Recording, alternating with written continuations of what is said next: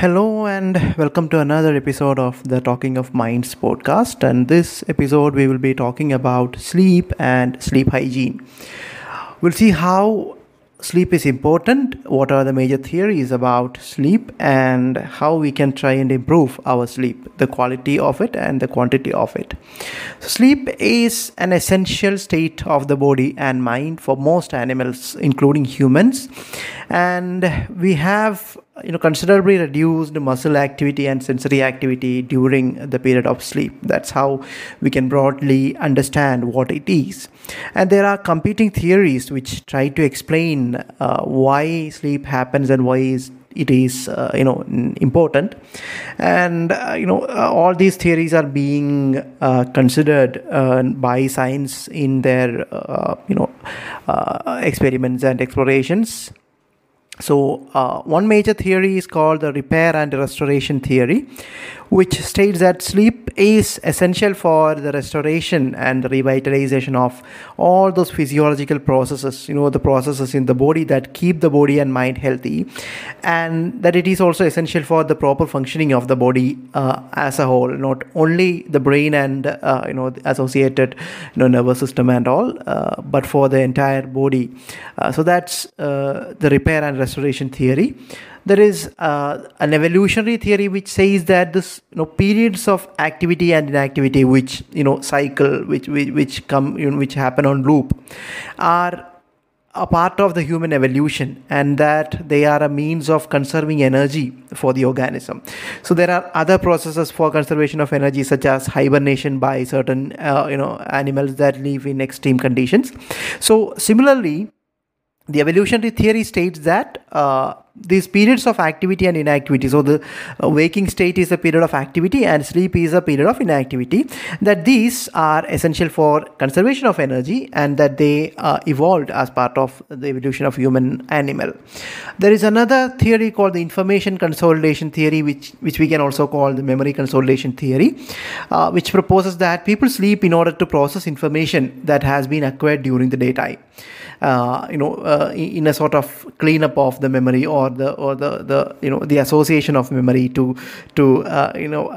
process all the things that we have been through the previous day, select the ones to keep and select the ones to discard, and it also allows the brain to prepare for the days to come based on whatever we have received on the previous day. So that's the information consolidation theory. And there is another theory called the cleanup theory, which says that sleep allows the brain to clean itself up, which is similar to what we saw in the information consolidation theory, to decide what to keep and to decide what not to keep, and to keep everything in order to find the places in which the memories are to be stored, etc. So these are the major theories which right now we are considering about this phenomenon of sleep. And there is no doubt that sleep is a very important part of the human, the human living process.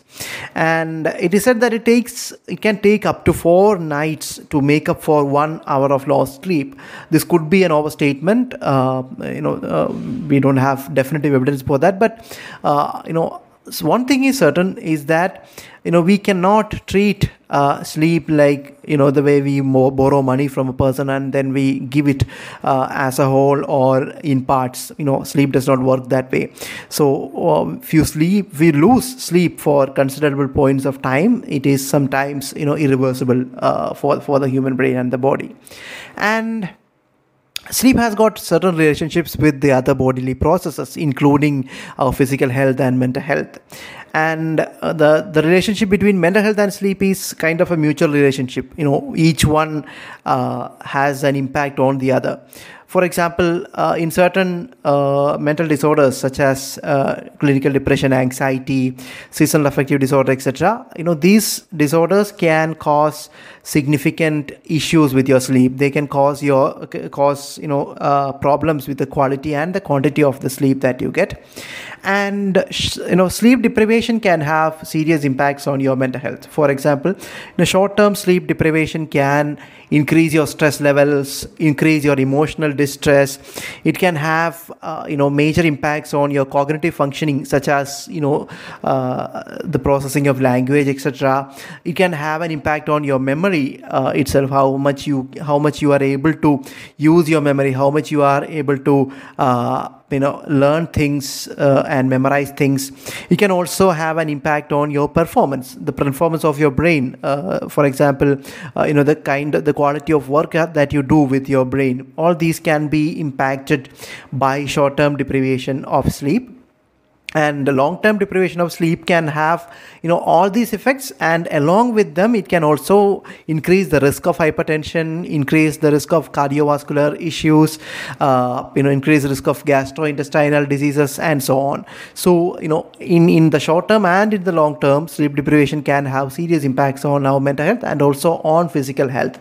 And continuous sleep deprivation can have an impact on your circadian rhythm, which we also call the biological clock, which can also be a major concern for many people, especially if you are working in an environment where it involves prolonged nighttime work, and this nighttime work involves cognitive load to the brain. It can have an impact on your circadian rhythm as well. And now we'll look at some techniques for sleep hygiene. Now, all these techniques may not work equally for all of us. There is a lot of individual differences in which one works best for me or you, and some of them work better for others, better for some people than others. So one way to increase the quality of your sleep is to reduce stress. Yes, stress management. Stress is something that cannot be avoided, and certain levels of stress is important for human functioning also. You cannot function without any kind of stress. But the way we handle stress is important. So what we call as the skill of stress management. So managing your stress is an important task when it comes to the quality of your sleep. Another thing is having a consistent sleep schedule. Now, sleep schedule can have one or two components. One is obviously the amount of sleep that you get. So a minimum of 6 hours of sleep is essential for most humans. There could be exceptional people who need lesser than that, and there could be people who could need at least 8 to 9 hours of sleep. So most of us fall in between this 6 and around 8 hours of sleep requirement, and we can by time we can understand what is the optimum level of sleep that we need. It is important not to get or not to have a habit of getting less than this. So if 6 hours is essential for you, you should try to get 6 hours of minimum sleep on almost every day, and do not go far beyond this. So if 6 is enough for you, do not plan for 8 hours of sleep every day. That may not be necessary. So know what are your sleep requirements and try to follow that. And another part of the sleep schedule is the times that you go to bed and get up every day. That also has to be consistent. This amount of sleep is not alone important. The schedule that you set for sleep is also important, and there can obviously be differences in this. For example, on a weekend, this can be disrupted. But even in that case, even in the case of such disruptions, it is important that we keep this difference as to a maximum of around 1 hour. So on weekends you can probably wake up an hour late or a couple of hours late, but it is always best to keep this in check. So too much of variation on a daily basis and on this schedule and the amount of sleep is not advisable. Another thing is to establish a nightly routine. What you do before around half hour or an hour before your sleep is important. That's what we call this nightly routine. And this activity, whatever you do during that time, should be something that helps you get to sleep easily and better. So for some people it can be light stretching exercises. For some people it can be listening to certain kinds of music that we love. For some people it can be journaling, writing down things that has happened on the day. Now journaling can also be used as a stress relief technique. For some people, it could be bathing. For some people, it could be reading, not reading on a computer screen, but reading something on paper. For some people, it can be breathing exercises. Whatever that is, whichever thing works for you, try to establish that as a daily, nightly routine that you follow for the half hour or 1 hour before your sleep.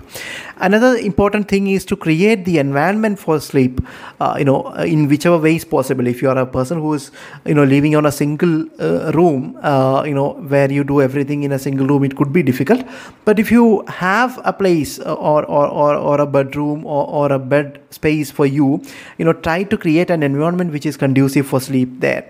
So it is crucial that this place should be free of blue lights that comes from LCD screens and mobile screens. That is advisable. Another thing is never to use your bed as an office place or as a work desk or as a wardrobe. Treat your bed as a place for sleep, and if you are a sexually active person, for sex also. But do not use the bed as an office space or a place where you sit and eat things. These kind of usages can have an impact on the quality of sleep that you get. Another thing is to improve your daytime physical activity, such as exercises or running or any kind of exercise or physical activity, because these physical activities can help you get better sleep. They can also improve the level of endorphins in your body, and it is also useful and helpful for your mental health as well. So getting at least a certain amount of physical activity during the day is important for getting good sleep. Another thing is to limit the time of daytime naps that you get, daytime sleeping habit. So if it is possible to avoid sleeping during the day, that's the best thing. But for some people, these daytime naps are part of their daily routine. Even in such case, it is always good to limit the amount of sleep that you get during the daytime to, say, a maximum of 30 minutes per day, and do not go beyond that.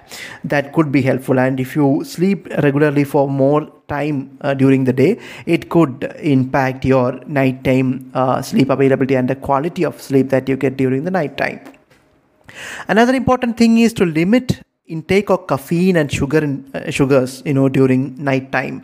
So say for a period of 4 hours prior to sleeping, it is best to avoid coffee and tea or cola or soft drinks which have caffeine or added sugars. Activities like smoking, these could be avoided for at least 4 hours prior to sleep. And yes, smoking, if it is possible, quit it, and if not, do not smoke within 4 hours of your regular sleep time. And limitation to screen exposure is an important thing, and it is best if you could avoid exposure to a blue screen or a screen exposure such as a mobile screen or a computer screen for at least 2 hours before sleep, at least 2 hours. And if it is that is not absolutely possible, at least for an hour before sleep, if you could limit your screen exposure, that could be very good for the sleep quality and quantity of your sleep. And the time interval between your last food of the day, that we call the dinner, and your sleep time is also important.